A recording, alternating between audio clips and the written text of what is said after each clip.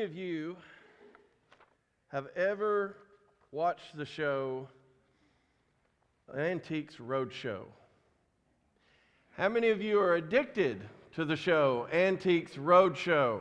Okay, my wife used to be really into this. And if you don't know what Antiques Roadshow is, you basically, these people, they come to town and you bring them all your old stuff. Most people find out their stuff is junk.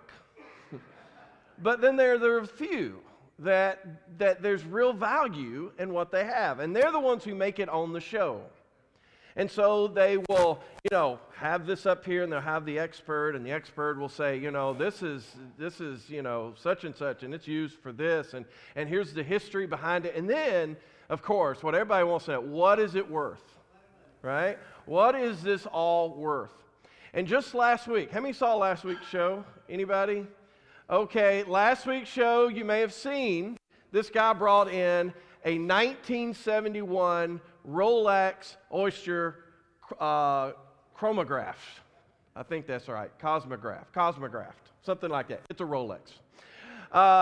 This guy, he purchased it for $345 when he was in the service, and he was stationed over in Thailand, and this was between 1973 and 1975. And so he buys this thing, really hardly ever wears it, and then he puts it into a safety deposit box, and it just stayed there for 30 to 40 years.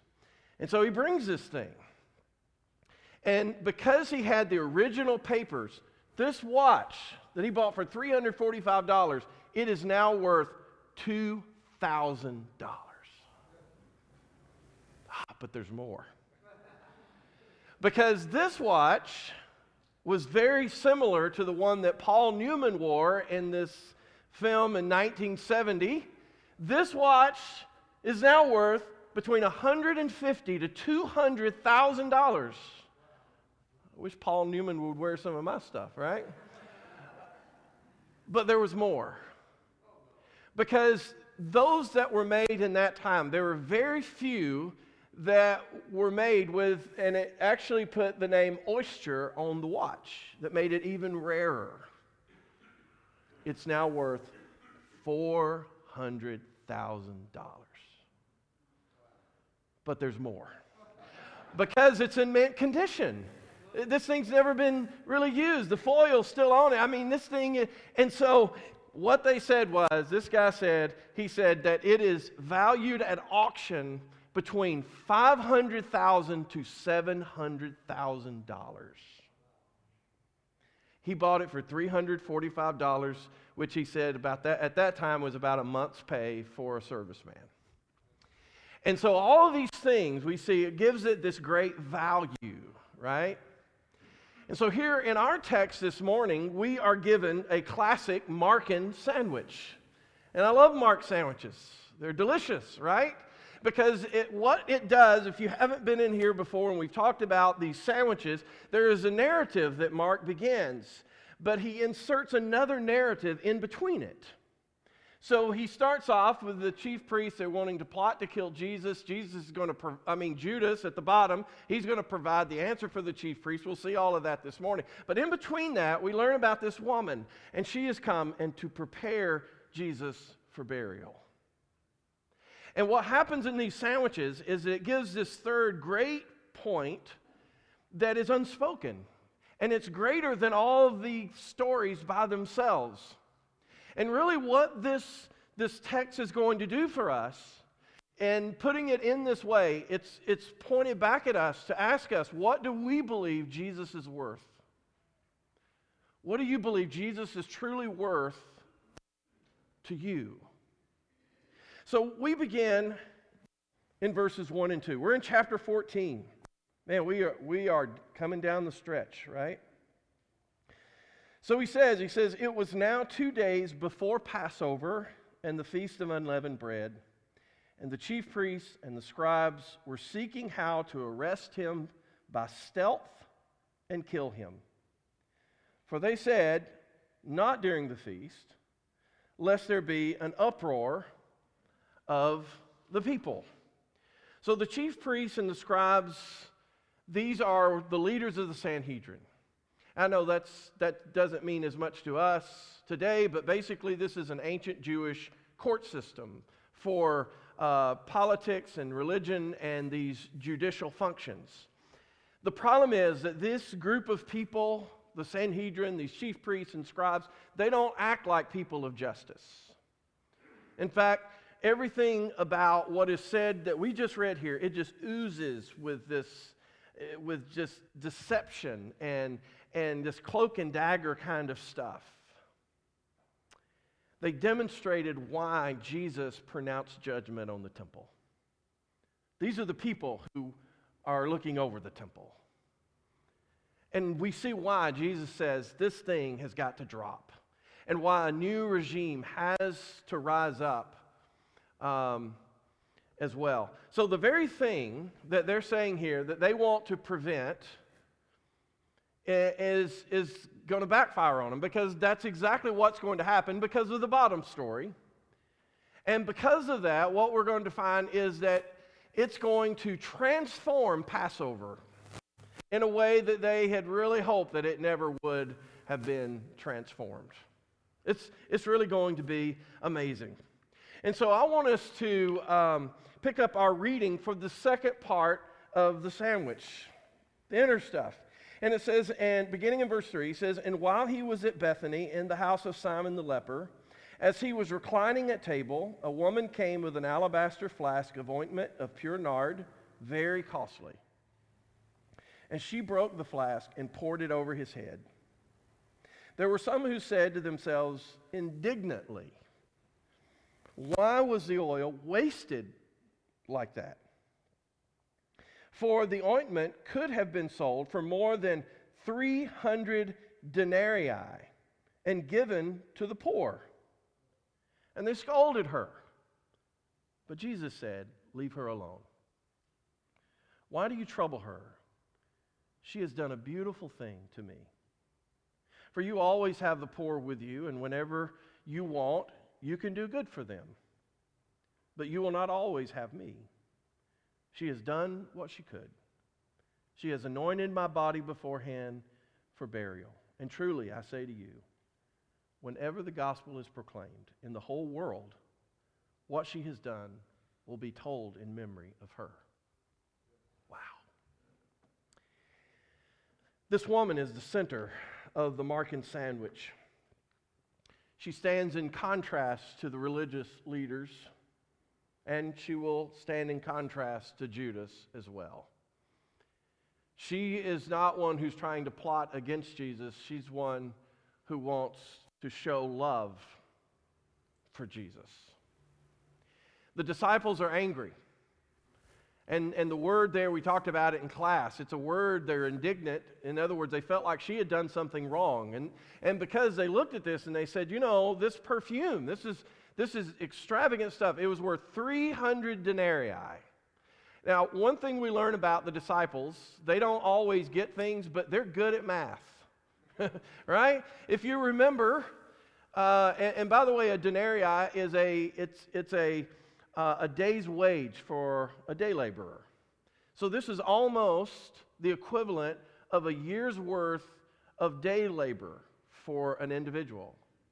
But if you remember back in chapter 6, Jesus said, okay, here's these 5,000 men, not including women and children. He said, I want you to go out and I want you to get them something to eat. And they got out their calculators or abacuses or whatever they used, and they said, well, it would take 200 denarii to feed that many people. And here this woman doesn't have 200 denarii that would feed 5,000 men and whatever women and children are there. She has 300 denarii. And they looked at this and they said, what a waste. They felt like she just took 300 denarii, all this money that could have fed thousands of people, and she just poured it down the drain. And some of you may be thinking, well, I kind of get it. Because aren't we told to take care of the poor? And I mean, this could have fed thousands of people, and this is just like a one-time use. Jesus' ministry is reaching a climax, folks. The poor can wait. The poor can wait because something more crucial is here in its place. Rebuking this woman, by doing that, they're actually demeaning Jesus because they're saying he's not worth this expensive oil that's used in this anointing of Jesus. If she would have given some of it, I mean, that would have been thought of as like, wow, that's pretty major. This stuff's expensive, even to pour out most of it. And so Jesus stops them. And the reason is because there's something about this woman and what she does that they don't see.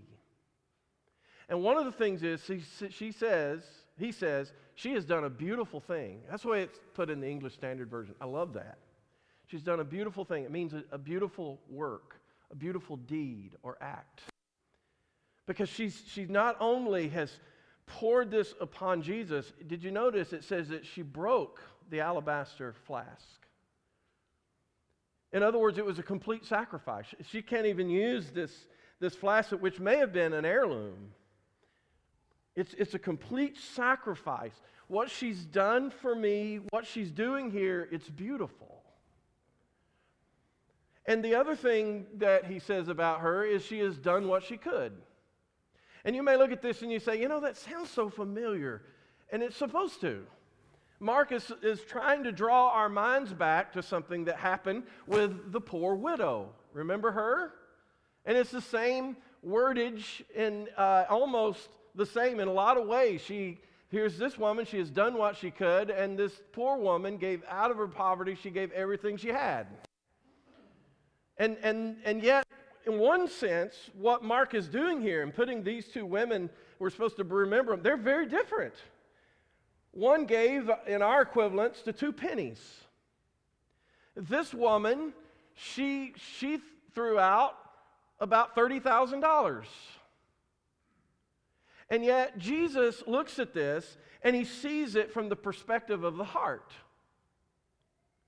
Because it's the heart and our intent and our motive is what makes it useful in the kingdom of God. It's not, and what that means is that even 2 pennies that someone gives who is poor, he says it's meaningful.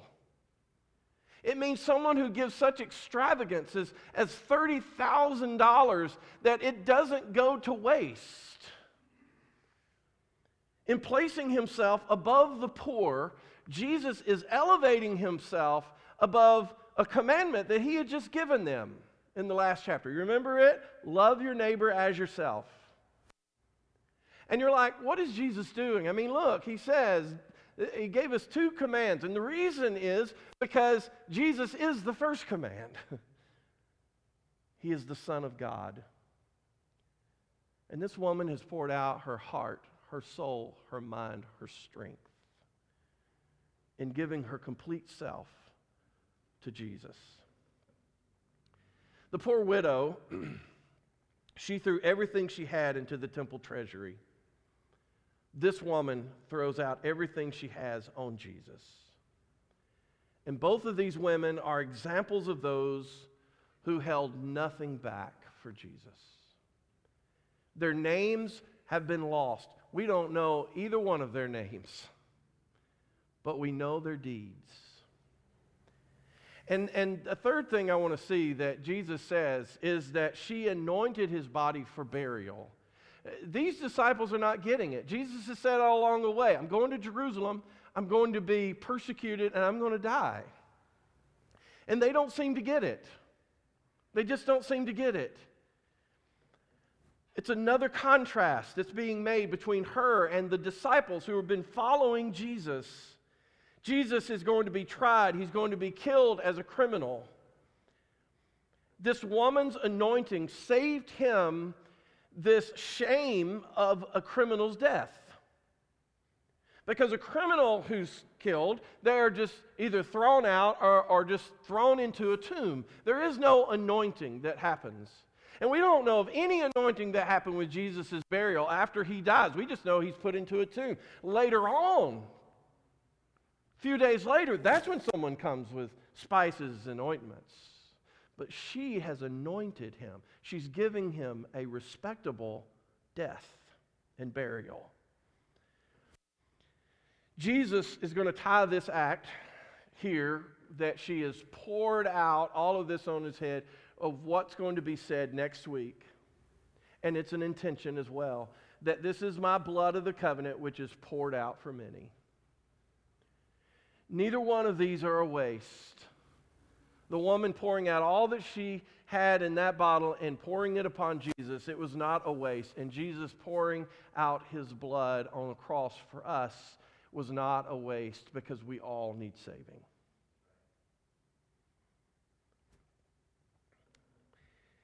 And notice what it says here. I love this. It says that she's going to be connected to the good news that's going to be preached to the world. Did you catch this? Folks, this is not a tragedy. This is what it's trying to say. This is not a tragedy. It's good news. And it's going to be preached to the world. His death is not the end. She is a part of the gospel heard around the world. Right? And you think about that for a moment, and we think about the things that we're motivated to do for Jesus. And our works and our actions and our deeds and these kinds of things.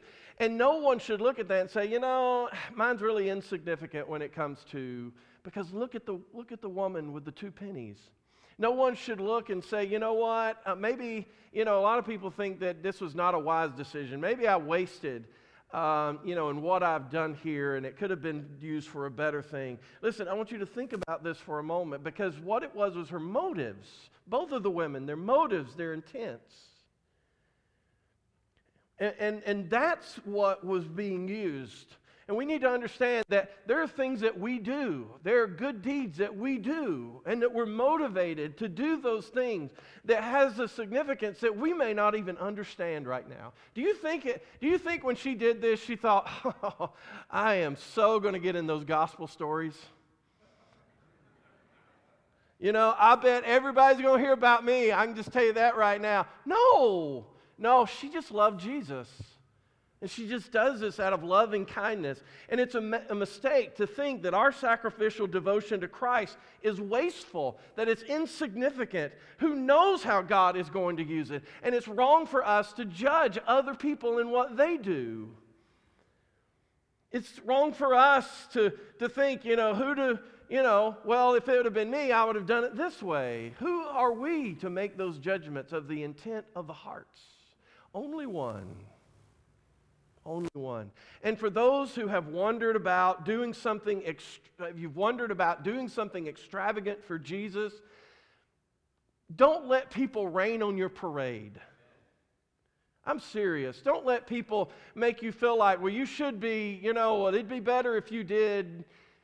Or, I think you need to pull it back some here.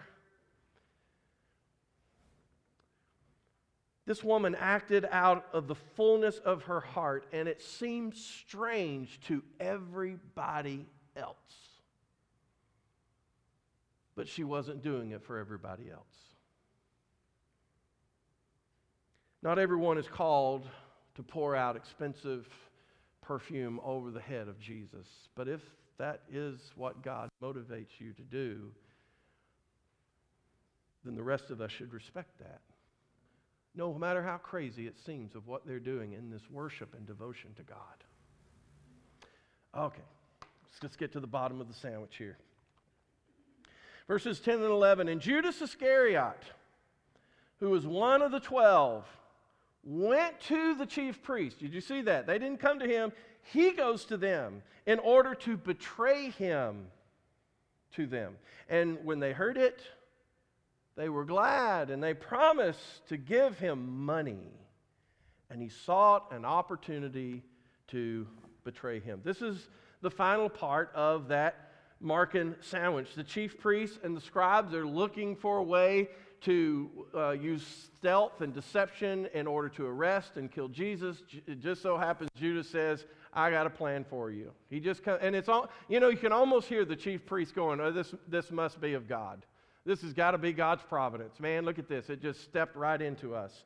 The malicious scheming against Jesus, it surrounds the act of this woman's sacrificial love. They want to plot, they want to kill, they want to murder, they want to use deception, they want to show disloyalty, and the woman is here to serve Jesus. She's there to just anoint him and to love him in any way and in every way that she possibly can.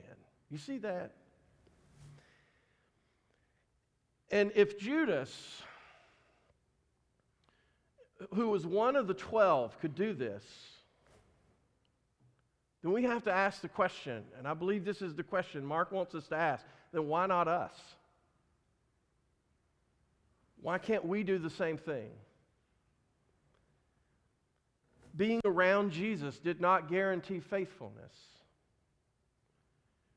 Having an intimate knowledge of Jesus more than most, like Judas, it did not guarantee his commitment to Jesus. Surrounding ourselves with Jesus things doesn't guarantee anything. Most people are more interested in knowing why Judas betrayed Jesus than they were why the woman poured out all that expensive oil on Jesus. You ever thought about that? I've had a lot of people, why do you think Judas did that? I've never had anyone say, why do you think that woman did that? There's just something about all of this. This woman's devotion, folks, it's a contrast. There's a contrast that's happening with Judas and with this woman. And one of the things is neither one of them and their deeds are forgotten. Neither one of them.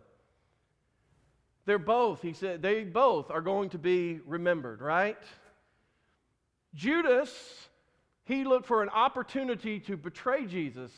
And this woman, she looked for an opportunity to love Jesus.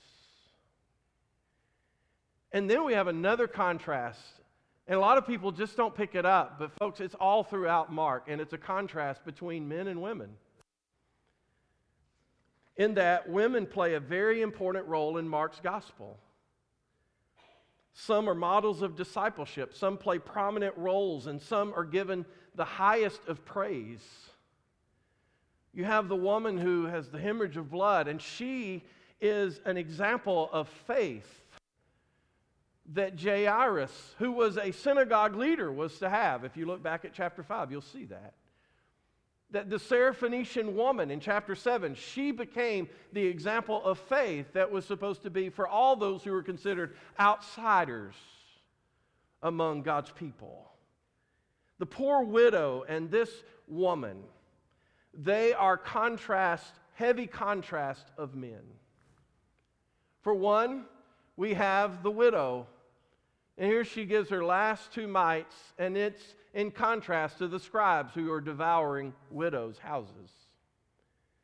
In our text, we have this woman who pours out, a year's worth of oil as far as money goes. And here's Judas, and he's betraying Jesus for whatever money he can get out of it. And all along the way, we find in Mark this insider-outsider. We've mentioned this before, and we really see it here because once again, we see that they are on the outside of Jerusalem in Bethany. We see that they are at the home of Simon the leper. We don't even know who he is. It just tells us he was a leper. Maybe Jesus healed him, but I think it's more significant that he is associated with something that was cast out of Jewish society. We know that Judas was named. Simon, the leper, that we're given nothing else except he's a leper. We don't even know if Jesus healed him or whatever it is. But she's not even named because she's considered an outsider. And then, of course, we've seen the woman and the man. And women were considered outsiders. The men were the insiders. And what you're saying, well, what does all of this mean? It's exactly what Jesus has been trying to teach them all along. Who is the kingdom of God for? The last, the least. The last will be first, and the first will be last. What is Jesus worth to you. That's where we come to. Let's look at the story. Judas would say, Jesus, he's worth 30 pieces of silver. You say, I'd never do that. Look in your business dealings. Look in how you deal with people. Do you ever, you're always trying to get that little extra money. You're all, if I can deceive in some way, then that's your silver. And for some people, it's not money. It's doing whatever you have to do or can do in order to be popular. And it's not just for those teenagers. It's also for those of us who, in our jobs, or whether it be, in our community or whatever it may be. And you know what? Listen, I'll do this, but I may have to deny my faith.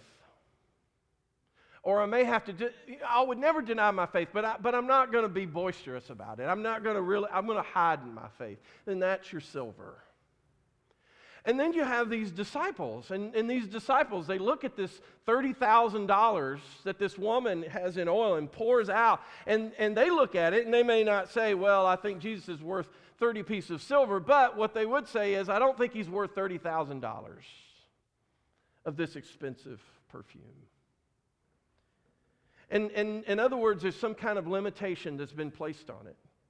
And we can do the same thing. And for some people, it's like, okay, my limit is 10%. That's it, right? I mean, that's the biblical thing here. So there's my limit. For some people, it's not even 10%. But you know what? That's it. I can't go past that. Everything else is for me.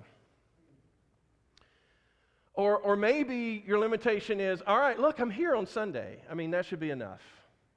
The rest of my week is me. It's all about me. It's all about what I want to do and how I want to live and everything else. But I'm here, and this is my limitation. This is what Jesus is worth to me. It's one Sunday morning.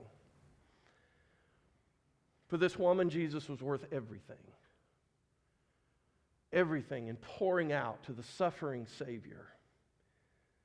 Imagine pouring out your heart, your soul, your mind, your strength to the Son of God. And when you're that person, the contrast is here. You just can't wait to find an opportunity to do something for Jesus. It's not a duty. It's just like, I just look for something. He's worth more than my job if it comes down to where I have to make a decision about my faith and my job. But Jesus is everything to me. It's worth more than lifelong friends if they feel like, you know what, I'm not real sure about this life you live in Jesus. If you're going to kind of hang with us, listen, if you're sold out for Jesus, you pour it all out for him. This is easy stuff. It's just, I'm here for Jesus. He's my number one. You may need to pour certain things out of your life in order to pour out yourself to Jesus, because your life is filled with so much other stuff. You know what I mean? And here we are. We're in our 90 days of prayer. And I'm not going to ask people to raise their hand. How many of you are doing it? I'm not going to ask you to do that, because this is something that you have to look into Mark and this sandwich and ask yourself some very serious questions. And if you come by the end of the day or the end of the week and you say, you know what, it's just been a rough week, and I get rough weeks, I really do. But you get to the end and say, you know what, I just didn't have time. You need to pour something out of your life. You really do.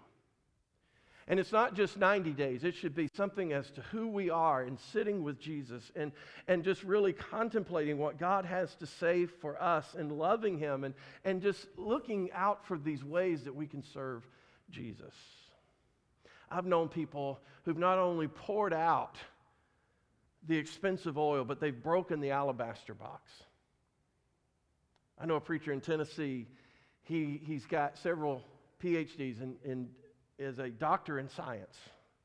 He's brilliant. He was making lots of money and could be making lots and lots and lots of money, but he's preaching because he broke that alabaster box. I've known missionaries, people who left their culture, they've left their families because they're just pouring it out and they love people. And they don't just pour something out. They break the alabaster box. And we could go around and I could talk about other things outside of just ministry things, and I could show you other examples of these, but that's not what this lesson's about. This lesson is about you looking into it and looking back at you and you asking the question, what is Jesus really worth to me? What is he worth to you?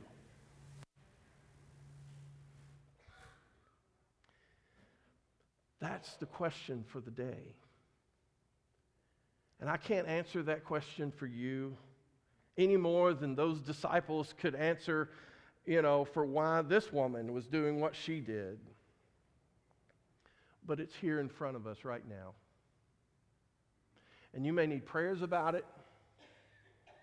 You may be ready to commit your life to Christ, something that you've never done before in your life. Or it may be something you want to talk about. It may be something that, this is between you and God and you need to get some things worked out. Or it may be something that's happening in your home or whatever. But you need to ask yourself, what is Jesus worth to me? And we all have to answer that question individually. If we can help you in any way, come as together we stand and as we sing.